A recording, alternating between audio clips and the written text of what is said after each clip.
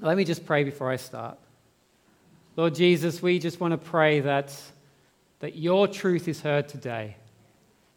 I pray as much as possible that opinions of men is not heard, but the truth of your word would be clearly heard. Lord Jesus, whatever prejudice or whatever past experiences have gone in our life to shape us, I pray that this day that we would be able to hold them loosely to you and allow you to reshape or to reaffirm your truths in our minds and our thoughts so that our actions may be one of obedience to God. I pray in Jesus' name. Amen. So today I'm going to be talking on eldership. And I just want to give us a bit of a biblical foundation for why we at this church and for many churches across the world believe in eldership as a form of how church is led. And whenever you look at biblical patterns, whenever you're looking for what is God talking to his people, you must always look at the whole of Scripture. If you have a doctrine that you can only find in one part of Scripture, I'd be very wary of having that as a doctrine. If you find something that only appears in the New Testament, I would still be very wary of that as a doctrine. When we look through patterns and structure of biblical ways of doing things, we must look at the entirety of Scripture. So to look at elders, first we must go back and see what kind of a structure was the Old Testament and how did God bring that through to the New. We're going to start by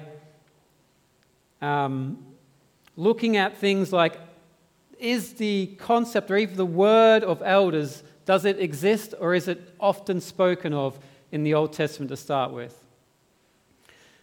The first time it really speaks of elders in the context of Scripture is in Exodus.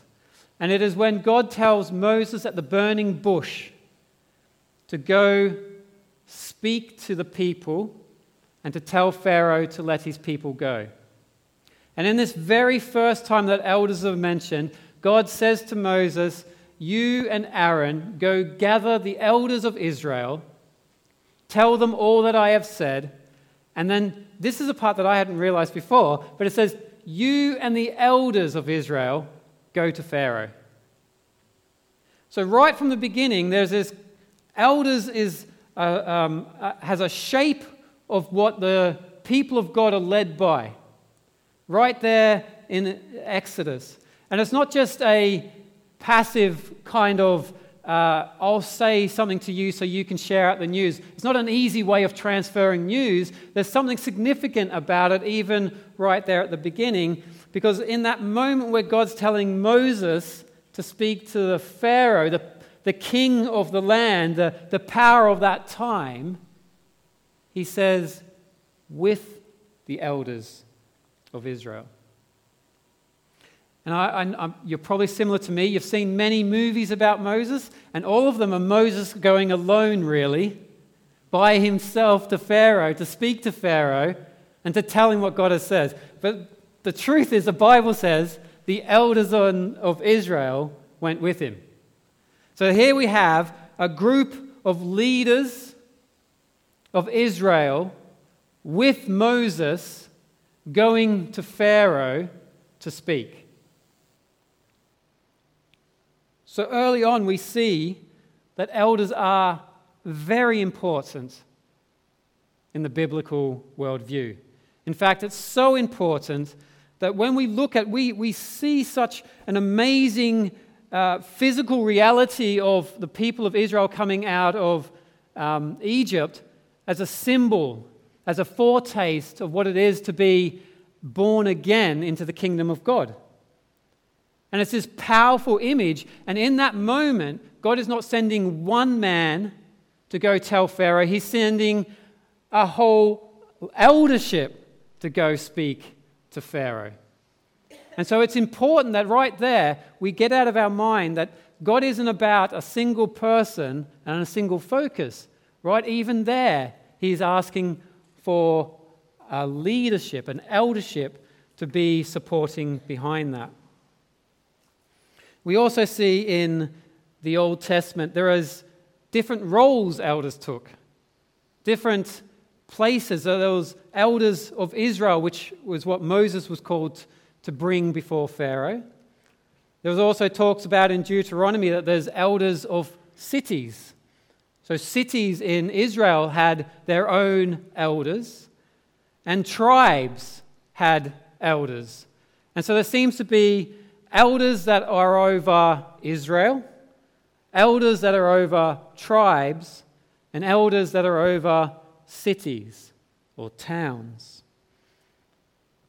And so there seems to be different roles of elders in the Old Testament. What's hard to know about elders in the Old Testament is nowhere is it written how they were appointed. Nowhere is it written how they governed or lived out or functioned in those roles. But what seems to come out time and time again in Scripture is elders were there to bring stability to a community. They were there to bring protection, to bring a sense of justice and a sense of law being abided by. They were to bring stability. But one of the most important things that gets brought out in Scripture, particularly in Deuteronomy 32:7, it speaks about elders being the ones who are to remind us of who God is. The primary function in the Old Testament of elders seems to be to remind us what God has done, how faithful God has been. Why do we do the things we do? Because God has told us to. And one of the primary functions that Scripture speaks in the Old Testament of an elder is to remind us of who God is and what He has said.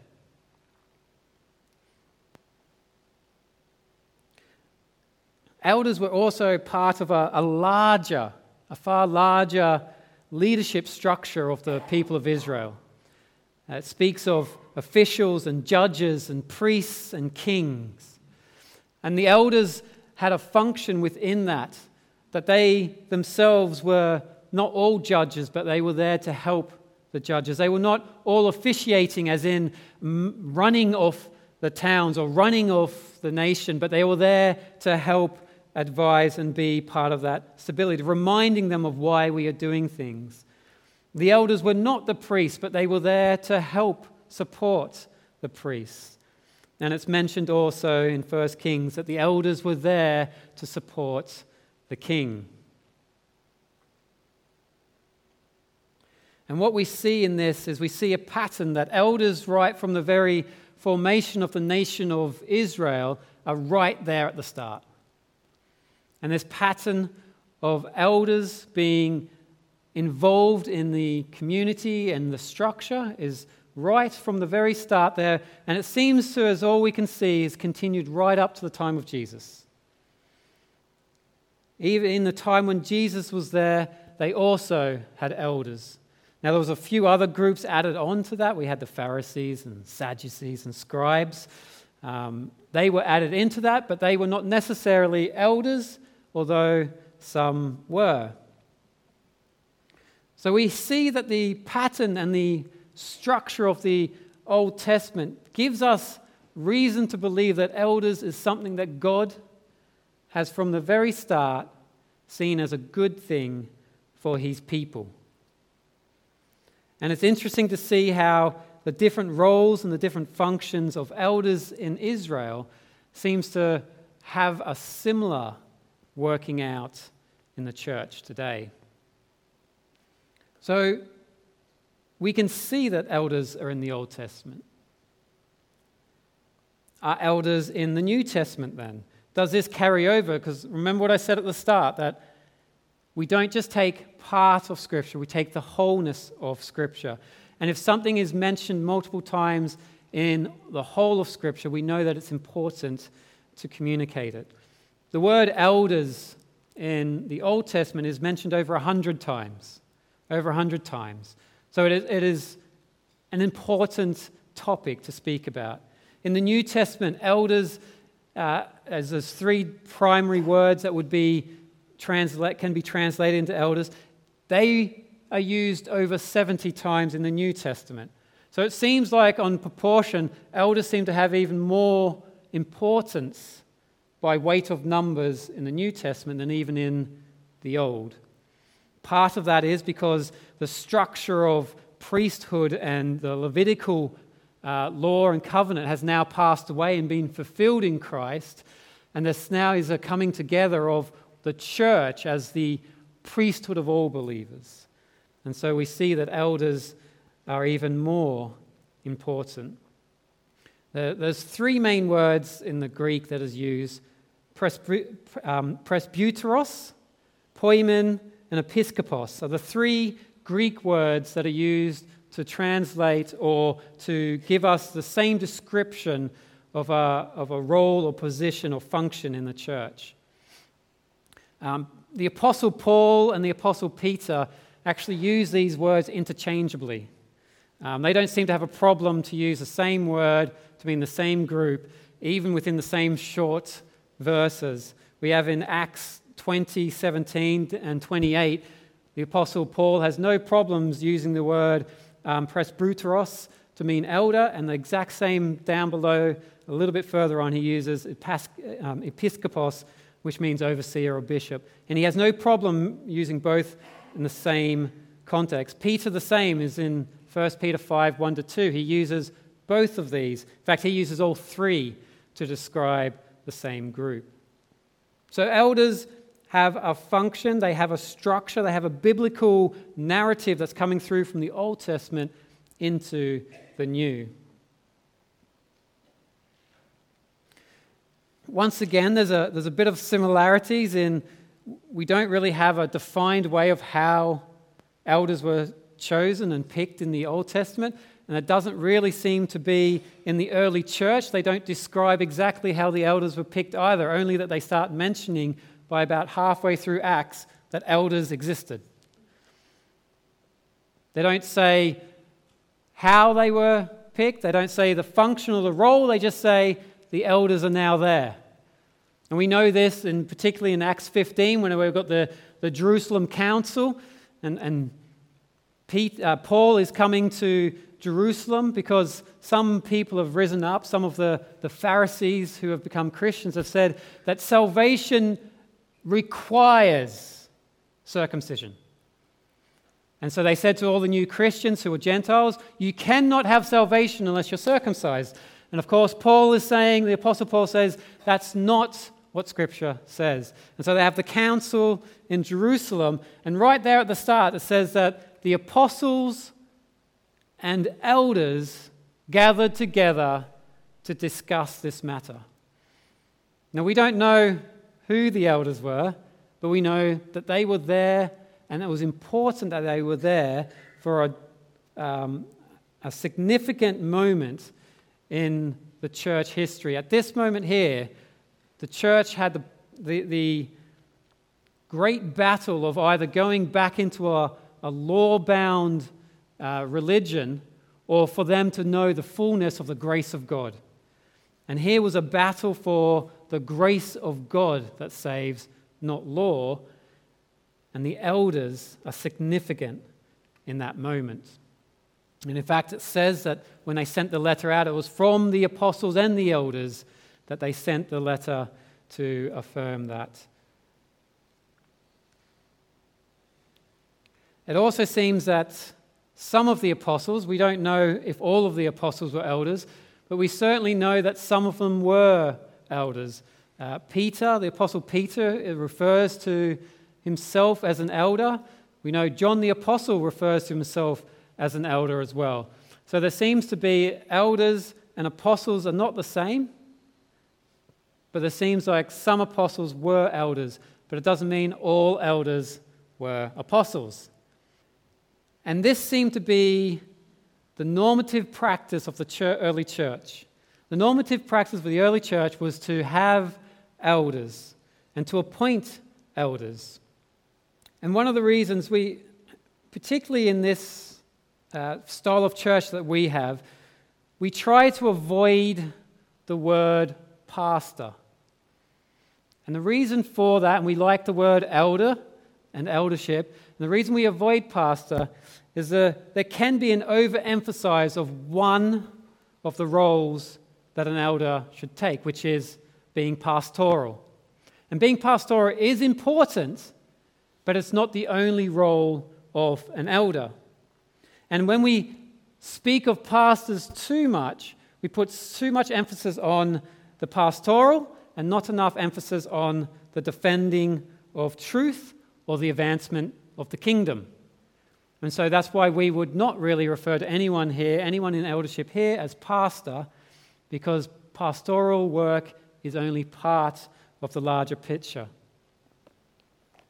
So we see that by halfway through Acts, we have a normative practice of elders being in the church.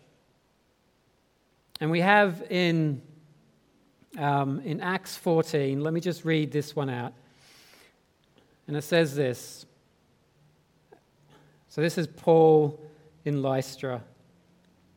So the Jews came from Antioch and Iconium, and having persuaded the crowds, they stoned Paul and dragged him out of the city, supposing he was dead. But when disciples gathered about him, he rose up and entered the city, and on the next day he went on with Barnabas to Derbe. When they had preached the gospel to that city and had made many disciples, they returned to Lystra and to Iconium and to Antioch, strengthening the souls of the disciples, encouraging them to continue in the faith, and saying that through many tribulations we must enter the kingdom of God. And when they had appointed elders for them in every church with prayer and fasting, they committed them to the Lord in whom they had believed. So this seems like the normal way that the church would function, that there would be a church planter, an evangelist would come, they would stir up the hearts of men, they would lead people into the salvation of God, they would stay there teaching them for a time, and then they would appoint elders. And I think this is important that we understand that it's not elder, but elders. So we can see that there's a biblical pattern, a biblical structure of elders being right through the Old Testament up to Jesus' time and continuing on into the New Testament. The reason for them being there is still very similar, but it's not so much about building of a nation, but building of the kingdom of God. So what is the biblical shape of church elders? What is the biblical shape? The first part I want to say is the first biblical shape of elders is it's plural. There is always more than one elder. Now there are exceptions. There are times when a church is starting out. There are times where there is a waiting to see who rises up to be an elder. But in the norm, it seems that Scripture says there will always be multiple elders. And if there is one elder, then there is almost a need and a desire and almost a need to hurry to try and find the next one to raise up into eldership. It is very important that eldership is plural.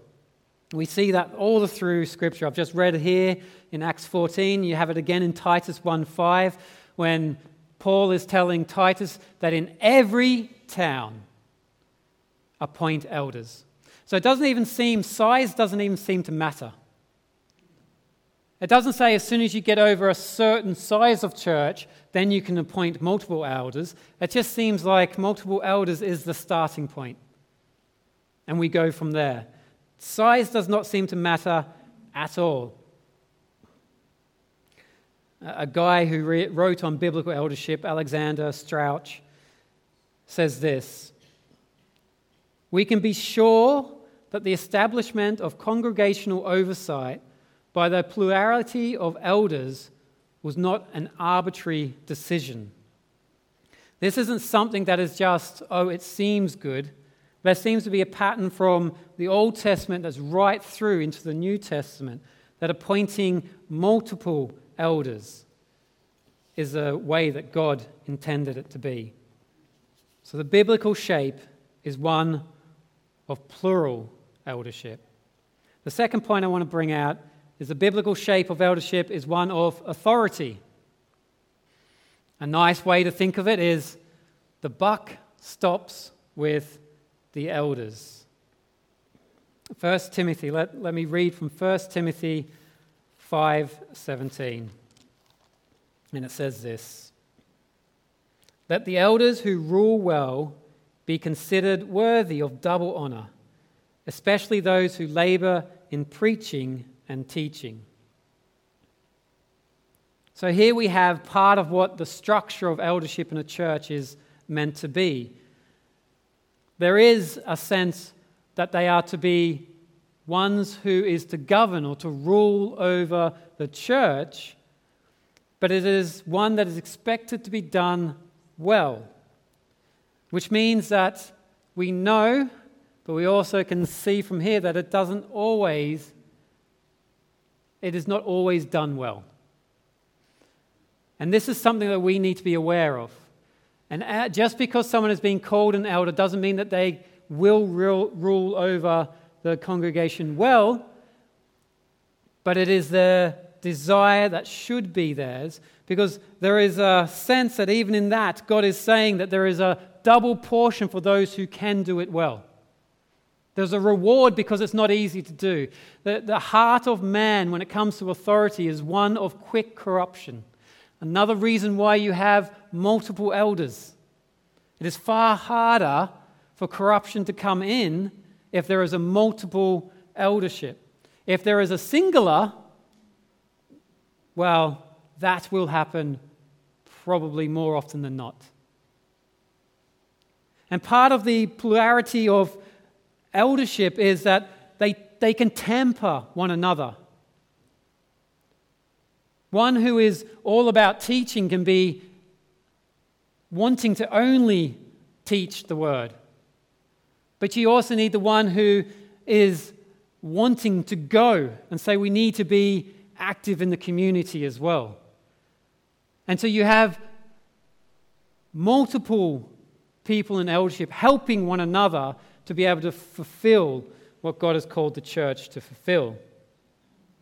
But because it says they will rule well, or they should rule well, it also says that there is two types that they have to govern over.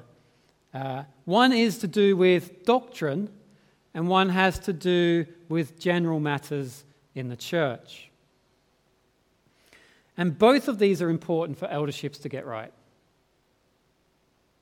And both are important that they are the elders that do it. Some church structures separate the two things, and elders are only for teaching and doctrine, and then there's another body that is all for the general matters of the church. The danger for that is you've got the people teaching, but they're not necessarily knowing what's needed. And you become a teacher-heavy church, which would emphasize the sitting down and listening part more than the getting up and going part. And so that's why it's important that the eldership is both governing both doctrine and general matters of the church. That's how we do it. We don't have a governing body and eldership. They are one and the same. And that's once again why we need to have multiple elders. So in this, we have in 1 Timothy 5:17, where we see the Apostle Paul says that there's a double portion or double honor for those who rule well, but especially those who labor in preaching and teaching, which implies that that is a primary function of elders, but it's not the only, because he wouldn't use especially. He would use something like only. But because it's part of it, we need to know that doctrine is important and vitally important part of eldership, but so is the other matters. Part of the teaching and preaching of doctrine is elders are there for the protection of doctrine. They are there to be the defenders of truth. And so what happens sometimes is because they're there for the defense of the truth, it is not always easy to hear what is spoken. But as elders, we are not there to just be pastoral and be concerned about feelings and where you are or where you're comfortable or not.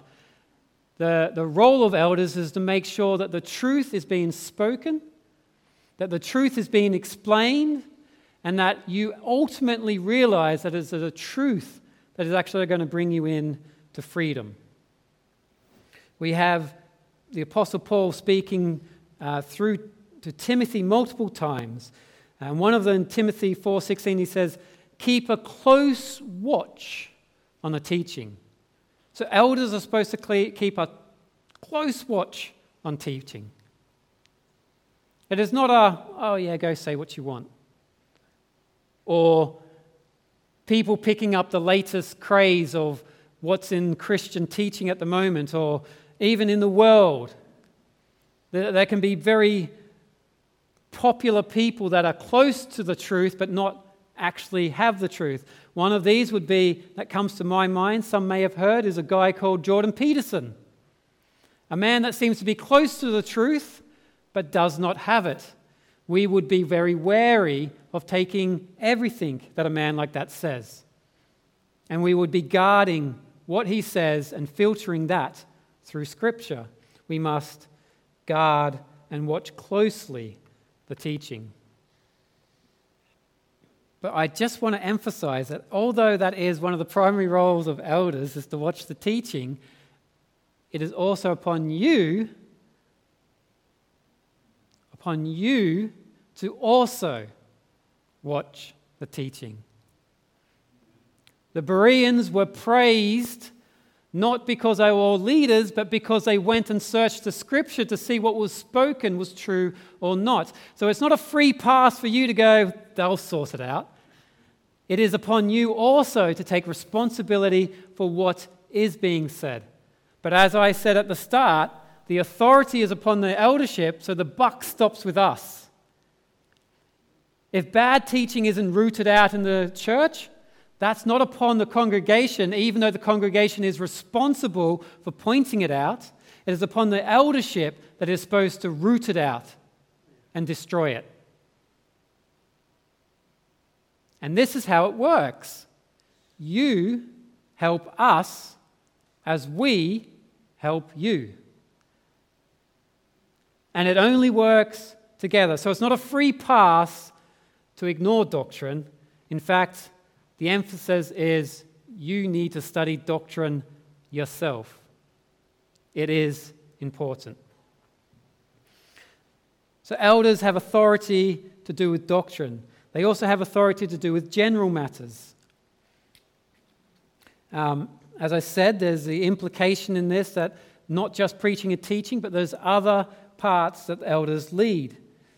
They're also in Timothy 1:3 and chapter 3, 4-5, where it's giving a list of what an elder should be like, and it speaks about one who can manage his household, because if he can't do that, how will he be able to do it in the church? Which is a direct linking between if you can't manage your home life, you won't be able to manage the church, so you're disqualified almost immediately. So there is an emphasis on being able to both manage the church family, and this is interchangeable time and time again. It's fascinating when you start looking at it. When you start looking at 1 Timothy, it seems to interchange time and time again the story of family life and church life. Church is supposed to reflect the family, but the family is supposed to reflect the church. And this crossover goes over back and forth, time and time again through Timothy. This beautiful, amazing picture of church as family. Hebrews 13:17 says, "Obey your leaders and submit to them, for they are keeping watch over your souls." So there is a sense that actually there is a doctrinal, a teaching aspect of it, but there is other general matters that the elders are responsible for. And it is more than just teaching, because it's a sense of your soul, your purpose, your sense of your worth, and all that is an elder is supposed to be able to speak into that as well. So the biblical shape of church eldership is one of, it's plural, it has authority, and as I said, it is family-shaped. It is not a corporation. We have no CEOs, we have no prime ministers, we have no presidents. We have fathers.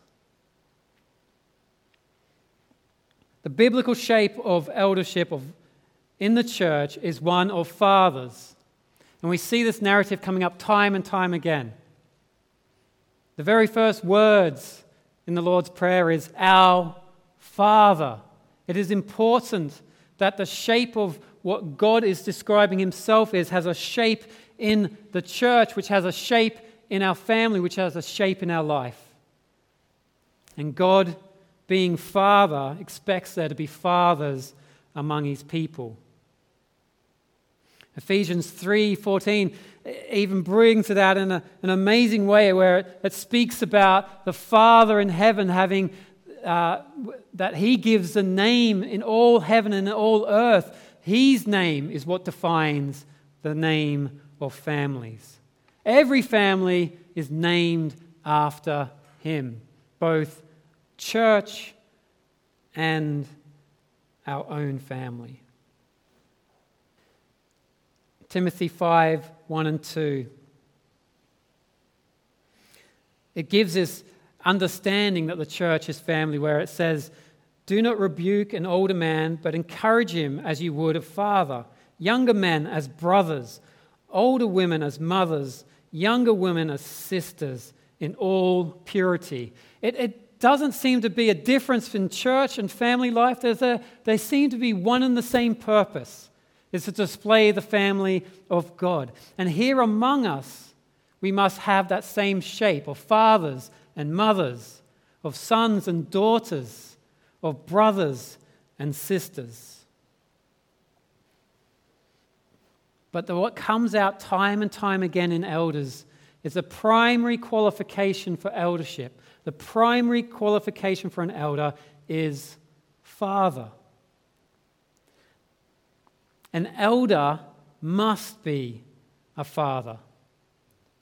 This is what comes out in Scripture time and time again. There is no leeway for any other way to describe elder other than a father in the church.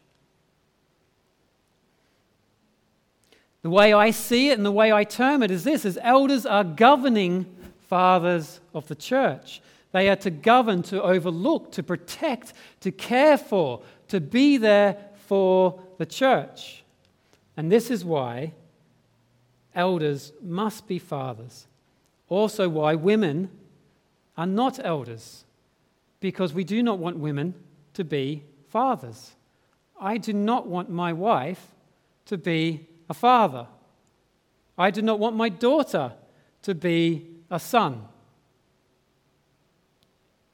I want them to be a mother and a daughter and a sister. And this is the beauty of the church. This is the amazing part that it comes together in.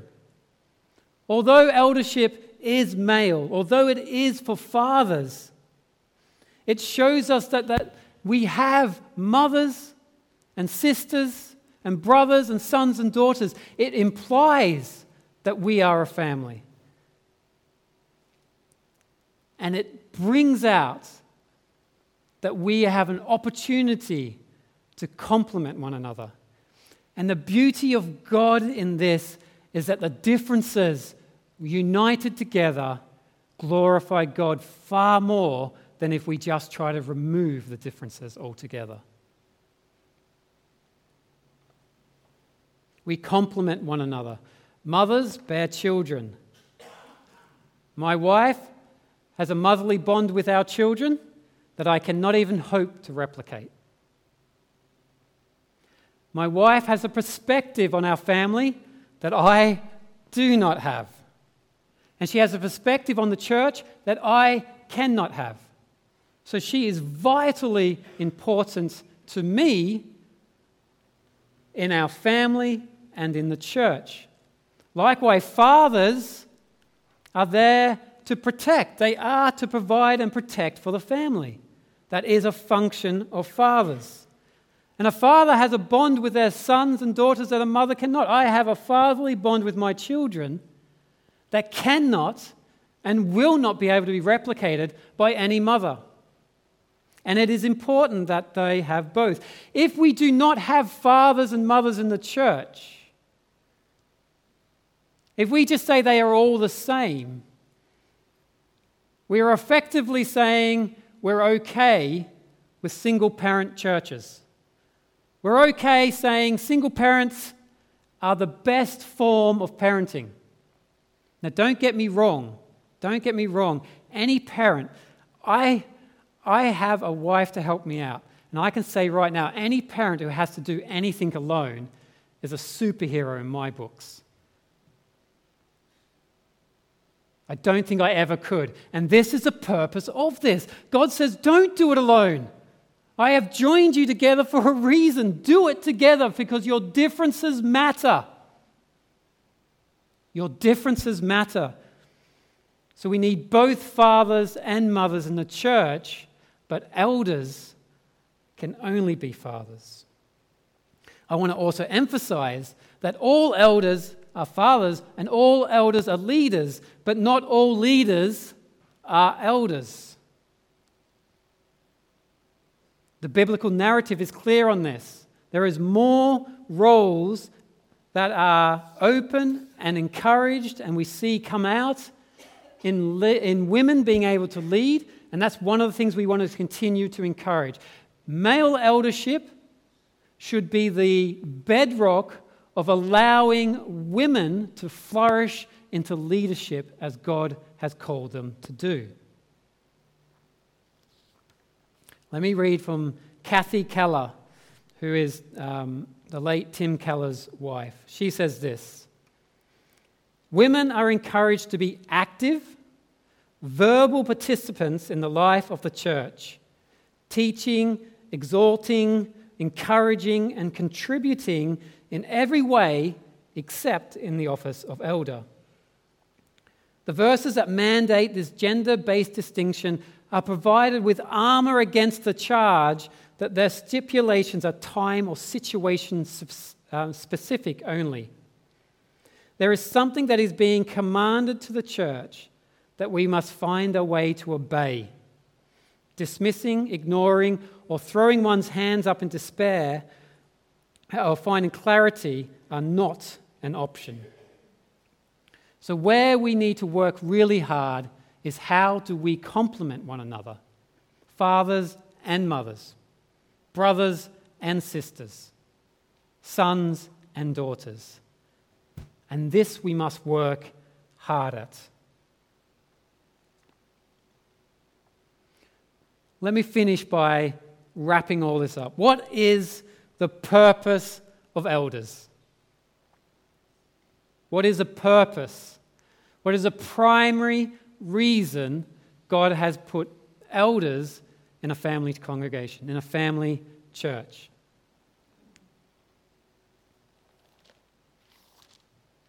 The answer is in Matthew 28, verse 16 to 20. Now the 11 disciples went to Galilee, to the mountain to which Jesus had directed them. And when they saw him, they worshipped him, but some doubted. And Jesus came and said to them, "All authority in heaven and on earth has been given to you.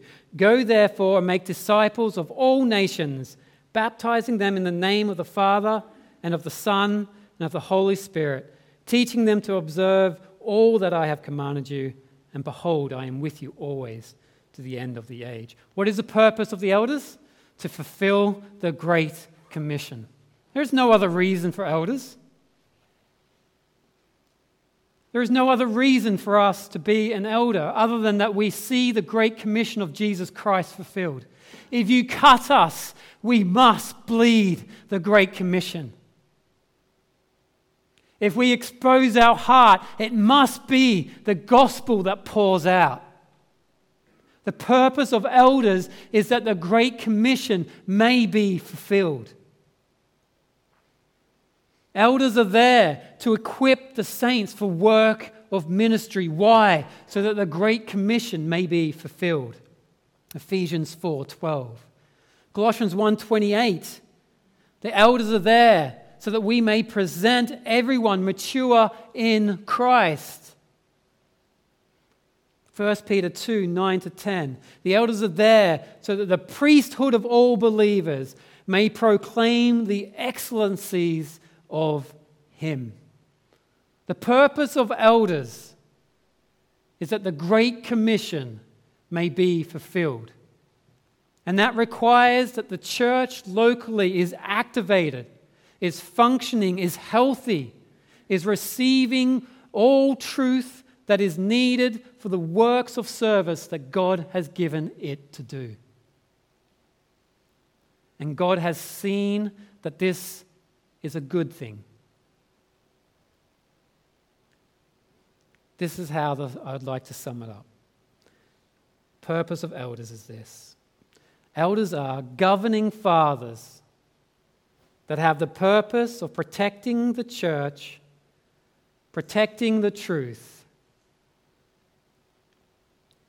so that the church may grow into maturity and go make disciples of all nations. The purpose of eldership is that the fathers can raise up sons and daughters so that they may complete what Christ called us to, which is to go make disciples in every nation. We are both here to build and mature and see one another encouraged up, but it is also so that the kingdom may advance and the nations may be reached. I don't know a single parent who would love to see their child stay a child their whole life. I couldn't imagine what it would be like having a 50-year-old child in your house doing the exact same thing as they did when they were 10. Not doing the dishes unless you told them to. Not doing the bins unless you told them to. Eating all your food,